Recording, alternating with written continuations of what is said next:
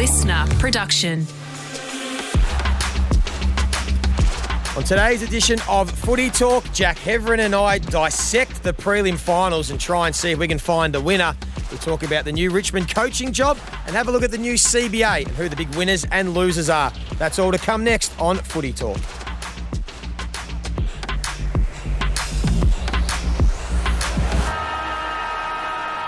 There's no doubt about it. This is the best weekend of the AFL season. Preliminary finals, we are down to our final four. And two games with fascinating outcomes all on their way. You'll hear them all, of course, on Triple M Footy. This is Footy Talk. Gee, it's great to have your company. I'm Jack Heverin alongside St Kilda Hall of Famer Joey Montagna. Joey, we are down to our last four and both games should be awesome. Yeah, g'day, Jack. Best weekend of the year. This is for the footy purists. And to be fair, what I love about this year, there are storylines everywhere. Whichever way you look, whether it's the Brisbane Lions finally at their fifth crack getting through, whether it's Collingwood and the fairy tale that they missed out on last year, whether Adam Kingsley can pull something out of the hat and get them to a grand final in his first year. Or is it Carlton, the most remarkable story of the year if they get through to a grand final? I can't wait. I love the weekend and looking forward to the games. Now, be honest, because you are a well-connected man, which means that you get access to things that us mere mortals don't normally get access to. How many people have asked you for tickets for games this weekend? I actually got asked more for the Brisbane-Carlton game than I did Collingwood and the Giants. I had a number of people wanting to get up to the Gabba, right, to scramble, but I was able to get my hands on a couple for the Gabba and I was able to get two for Collingwood and the Giants, and I've given them to Daisy Thomas, who his sister wanted to go. Poor Daisy missed out. He couldn't believe it. He said, I'm a Hall of Famer at Collingwood, life member, and he couldn't get tickets, so I was able to help him out. His sister will go to the game. So, yeah, plenty of interest, and there's going to be massive crowds both games. I must admit, I've been on the Gold Coast since last Friday. You were up here for a few days as well for some other things that we're doing. Even the Brisbane Lions, and we'll get to that game in a few moments, but even the Brisbane Lions are a talking point on the Gold Coast right now. It's a big weekend in Queensland. The Broncos are in the preliminary final tomorrow night as well. But there's an air of expectations for the Lions. I guess the question is how do they handle that? Well, we're not going to know until tomorrow night, Jack, but my feel is they are ready. This is their time. So as I said, the fifth crack at it. They've lost two prelims and two semi-finals. I think they've had enough experience now. They've built up enough resilience. They're confident, and they're playing, most importantly, the best brand of their 4 or 5 years. Defensively, they're more solid. They're playing the right way. There's no excuses, really. So they haven't lost at home this season, and I think they're getting probably the right team. Out of the 4 teams that are still in the prelim, probably Carlton is the one you would take. I mean, as gutsy and as great as their 2 wins have been against Sydney and Melbourne, they probably haven't been the most convincing football. So, look, I think it sets up perfectly for the Brisbane Lions. What about Jack Payne? This time of year, there's always an injury story. There's a hard luck story and someone who has a fitness test and going to be given till the last minute. Brisbane haven't even given Jack Payne until the last minute. They've drawn a line through him at selection last night. Yeah, and this is the opening for Carlton now. If there is an opening, I think this is the opportunity because last time these two teams met Brisbane Carlton in round 8, Jack Payne had his breakout game. He won the battle against Charlie Curnow, kept him to a goal, took 5 intercept marks himself and really announced himself as an important key defender for the Brisbane Lions and in the competition. So without him, it just leaves them a little bit vulnerable. So they've brought in Darcy Gardner and they've got Ryan Lester. I believe Harris Andrews will play on Harry Mackay. He did the job last time. I think that's the right matchup. I think Ryan Lester, from all reports, is the one that gets Charlie Curnow. He played on Jeremy Cameron earlier in the season.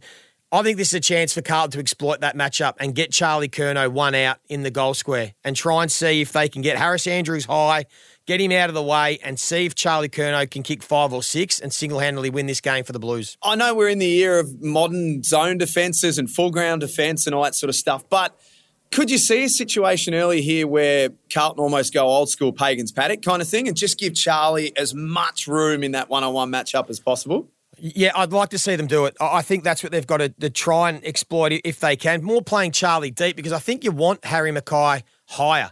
To be fair, if you're a Carlton supporter, you don't want Harry Mackay taking marks 25, 30 metres out from goal. You don't. You'd rather him marking the ball up on the wings, half forward, and then wheeling and kicking it into Charlie Curnow. So that's going to be their chance. Of course, they need to dominate as well in the midfield. That's where it's got to start. So can Walsh and Chera and Hewitt and Cripps put in a Herculean performance and give enough supply and deny Brisbane's forwards? That's maybe how they can cause an upset. But as I said, I find it hard to see Brisbane faltering at this stage. So for the Blues, were you surprised to see Brodie Kemp left out last night? Having this chat off air, Jack, I think for me it looks like it's going to be a matchup thing because really with Brisbane now, you only need the two talls because of Hipwood and Danaher. So they've got their Wiedering and Marchbank, and then they're going to be the smalls at Brisbane that are going to do the damage. So I think Newman's the logical matchup for Charlie Cameron. And then I think you need a bit of speed to play on the likes of Zach Bailey and Lincoln McCarthy and some of the others at ground level. So I think they've probably gone with that matchup. Kemp got beaten last week by Joel Smith. Maybe they've decided they don't need that sort of third tall and can play a bit smaller down back. So what's this situation like for Carlton where you've played two big finals in a row and this is the third? Like, not so much the physical toll, yes, but the emotional toll and how much petrol it takes out of the tank. Like, how much will they have left going into tomorrow night? Yeah, not even they know, Jack. And this is the thing. We're not going to know till post-game. So they might continue to ride this wave of momentum and energy and put in one hell of a performance. And it's either going to be a close game and it falls either way, or, as we see generally in one of the prelims, a team has really probably got to as far as they can and they've achieved and then they're just not up to it and the previous toll sort of wears them down and they end up getting blown out, 30, 40 points. It's very common. I mean, I think there's some numbers going around the last sort of 4 or 5 final series. We've had a lot of blowouts in prelims. Yeah. So we were lucky to have the close one between Collingwood and Sydney last year, but some of the others have been 70-point results. So as much as we don't ever preempt that, the reality is that does happen, more often than not. So just got to be interesting to see what the Blues dish up. That's tomorrow night. Tonight, Collingwood and the Giants at the MCG. Another massive crowd, as no surprise given the Collingwood army have been flocking in droves in the last few years, well, basically forever. But I don't know, Joey. I'm sort of just going off everything by what I'm reading, what you're seeing on social media, podcasts, whatever, because I've been interstate all week. I feel like there's a groundswell of support for the Giants here. Am I reading this wrong? No, you're not. And it's probably fair. So this has been interesting, again, following the commentary, is that everyone's saying, how can people be tipping the Giants? Collingwood have been the best team all year, and they have been. But the problem was Collingwood were the best team when they were first 10 rounds of the year, when they were on top of the ladder. When you take, and I don't know how much you can go back to form from the first sort of 3 months of the season. You've got to look at the last couple of months. And the Giants have won 11 of their last 13. Yeah. And they've beaten everyone before them. They've won interstate. They've beaten top teams. Collingwood have been still pretty good. We're not saying that they're struggling, but have they been as good as the Giants? Probably not. So that's where and all the numbers come into it, the way that the Giants are playing, is that they are the most informed team in the competition. The way they're scoring from stoppage, from turnover, from their forward half, from their back half, their personnel are all informed. Like they've got an elite defence at the moment. Their midfielders are all flying. A forward line with Jesse Hogan and Toby Green and those two smalls in Daniels and Bedford. So I think it's fair that all the noise is pointing towards the Giants.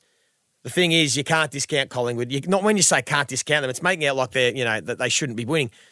While the numbers might not favour Collingwood, I've learned off the back half of this year, Jack, the numbers are a bit of an outlier for Collingwood because they just find a way to win. Whether it's kicking 6 goals in a quarter of footy to blow a game open, whether it's coming out of the blocks, whether it's coming from 3 goals down at 3/4 time, whether it's hanging on to a lead like they did against Melbourne, whatever it is, the Pies just find a way. And I think that's probably the angle that I'm looking at now, even though I'm a man that looks at the numbers and it's a very good guide throughout the home and away season. And plus the biggest factor of all, 95,000 Collingwood fans at the MCG. What is that worth either to start the game or to finish the game? So while for me, the numbers all point to the Giants are absolutely in this game up to their eyeballs, I'm not going to tip against Collingwood because of that factor. They just find a way to win. The start's a good point. So I think back to the St Kilda elimination final. It was very much, obviously, a pro-St Kilda crowd at the MCG.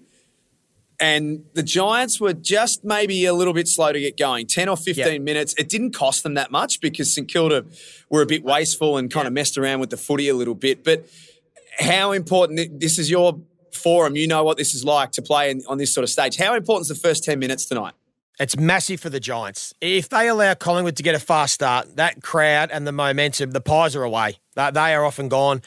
If the Giants can be in the contest and even just put a little bit of scoreboard pressure on Collingwood and make Collingwood play catch up, it not only does it sort of fuel the Giants' footy and feel they're in the contest, it does just start to build a little bit of pressure on the opposition. So the start is always crucial in a big final, and it'll be no different in this one. I'm going to get all of your predictions before we finish up as well. Don't forget, of course, on Footy Talk, if you're listening on Spotify, hit the bell on the other side of this. The Tigers have got their coach, trade news, and the CBA has landed. This is Footy Talk.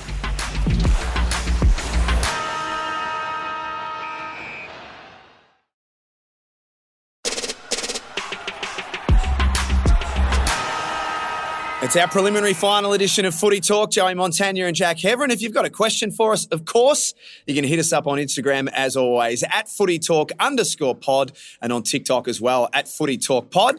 Tigers have got their coach, Joey. It came down to Andrew McWalter, who's been the interim coach and done a pretty good job this year, and Adam Uze, who's fallen short a couple of times, and he gets his chance now, Adam Uze. He does. Congratulations to him. He's missed out on a couple. It's always felt like he was a coach in waiting. So they've gone that way. It's going to be interesting to see. My first thoughts is what their game style looks like and how it changes, because I was leaning to the camp of why would the Richmond want to change the Richmond way, the way that's been so successful for the last 6 to 7 years. Not only the way they play on the field, which is the modern game, because to be fair, Collingwood and the Giants, who have taken coaches from Richmond, are implementing the Richmond way, and they're playing in the prelims this weekend, but also what Richmond have established off the field with their culture and the vulnerabilities piece and everything you hear coming out of that club. I would have thought that they would have wanted that to continue, and maybe Andrew McWalter could have done that with just a bit of a fresh voice and his own, sprinkle on top. But they've gone from an outside man who has also come from a successful environment in the Demons, but they do play different to Richmond. So fascinating to see how that pans out over the next couple of years. But well done to Adam Uze. Looking forward to seeing what he can produce, because I still think the Tigers have a really strong list. I think their list is good enough to be playing finals next year, so see what he does. This is a great job, isn't it? I think the Tigers, when you go to a big club, big membership base, very, very well run from the very top with Brendan Gale and the work that Peggy O'Neill did. They're a strong club, and their list is bloody decent. It is. And I mean, people are looking at it and going, they don't have good young kids, and they're starting it at the age of 22 and under or 21 and under. Everyone forgets that, like Liam Baker, Noah Bolter, they've got heaps of guys that are still in that right age bracket. Yep. Josh Gibcus is going to be a Danny star. Rioli. and Short and a few others as a heap that are still in the prime of their careers. And Taranto and Hopper are only 25, 26 years of age. So there's a real window over the next 5 years, blooding some youngsters, keeping some of their veterans. I think they can be back contending in the not-too-distant future. What about Minnie, your little teammate? As we said, he did a really, really good job as the interim coach, which is never an easy position. He's fallen short. He's obviously going to, or I would think, move on. Where do you think he should look? He'll be in demand, I would think, because of that IP that I just spoke about. The Richmond IP, I think, is becoming the new Hawthorn IP previously under Clarko, where all those coaches, Adam Simpson and Luke Beveridge and Brett Ratton and all those guys got their chance. So I think clubs will be clamouring over Andrew McWalter. I think the Bulldogs, for me, is probably a good fit. Yep. That now we know they have some vacancies, and I think they need to rejig the way they play with the talent they've got on their list. And now Melbourne, needs someone. There's a lot of talk about, do Melbourne want to change their ball movement a little bit? Is it, could they do a bit of a swap and he maybe look at improving Melbourne's game style, or even a club like the Kangaroos would love to get their hands on someone like Andrew McWalter. So I wouldn't be surprised that he'd have a number in ringing him up in the next week or so. Trade news is starting to hot up. Todd Goldstein was the one that landed late yesterday, has informed North Melbourne of his desire to move on. 315 games. It is going to be very weird, wherever he decides to go, Joey, to not see Todd Goldstein in a North Melbourne jumper. Yeah, it is, but we start to get a bit more used to it. Trying to figure out which clubs are the best fit are interesting. We're hearing Essendon Essendon, are the ones keen. Yeah. Yeah, but I'm sort of surprised by that. Like Sam Draper's their number one ruck. They've got him. So is Goldstein the number one, or is he the backup? Is he not in their best team? Is he just as an insurance? Because I also think Nick Bryan is coming along okay. Do they think Draper and Goldstein can play in the same team together, like Phillips and Draper did with Andrew Phillips retiring. Like Grundy and Gawn.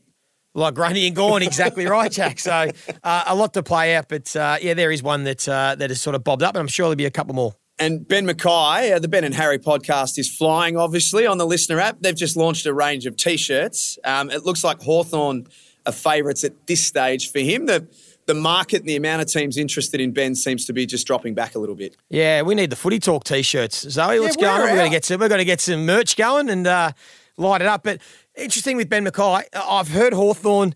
My initial thoughts, my first thoughts, Ben Mackay, you've played in about 10 wins in 7 years at Kangaroos. Why would you want to go to Hawthorn that I still believe are 2-3 years away from being a challenger to play finals and in a team that, again, is going to continue to lose? That's an interesting one. Is it because they're paying the most money, the most security? I would have thought Essendon is a perfect fit. They need Ben Mackay. They should be expecting to play finals as soon as next year. But he's got to make the call, and it still seems he's making that decision. It's taken a long time, but the new CBA has been thrashed out. Now, there were complications with this, Joey, obviously, because the AFLW players had a vested interest, and as they should, so there were layers there that needed to be untangled a little bit as well. But a couple of things that really jumped out to me, mid-season trade period, I think that will become more and more interesting. The other is more 5-day breaks, which clearly is going to pave the way for more Thursday games. Yeah, and that's how it all works, Jack. The negotiation meant you want more money players, no worries, but you've got to give us something back as an industry, and they're the three big ones. Mid-season trading, there'll be more Thursday night games, and increased media access, which means every player. It's going to be interesting to police, is my first thought.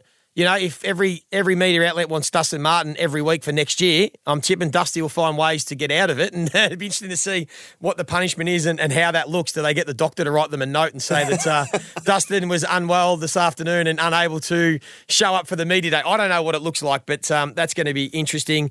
It'll mean that a lot of that there'll be a small amount of players doing a lot of heavy lifting for the clubs. Yeah, because you're going to want to speak to the same 4 or 5 players, but that'll all work itself out. There's a small part of me, Joey, that feels really sorry for the club media managers because they're going to be told to piss off a lot more by players.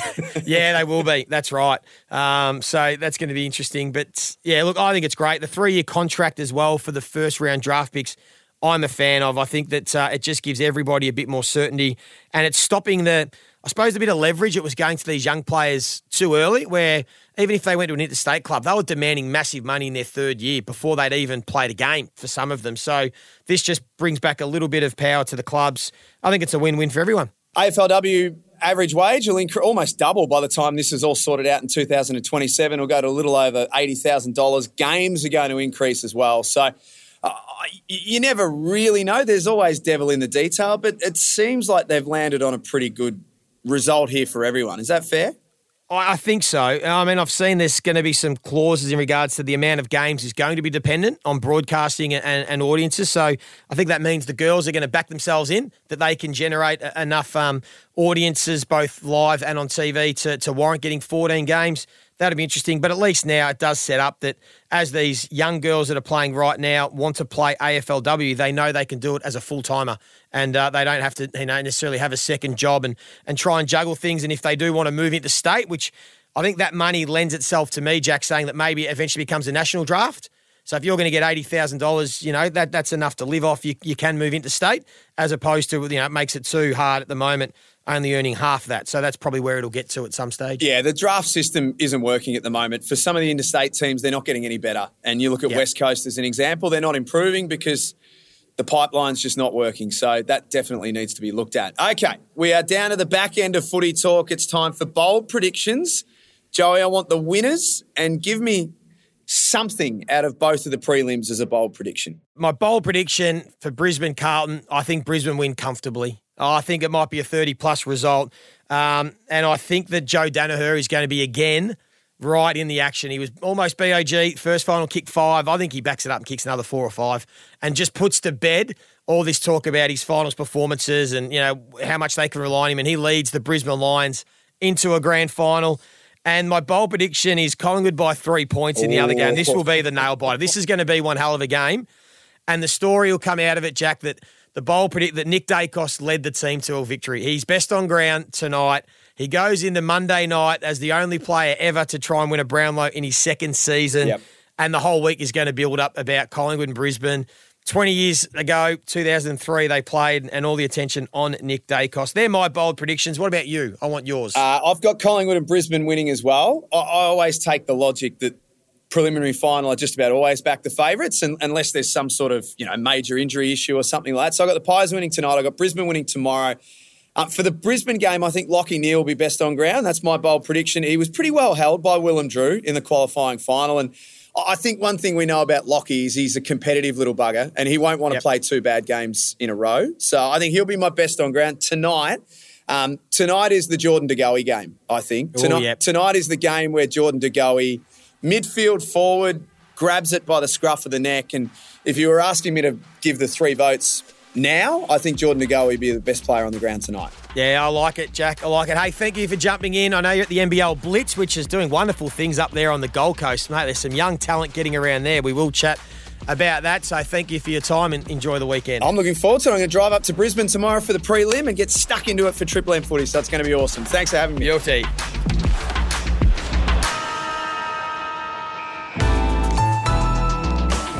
Listener.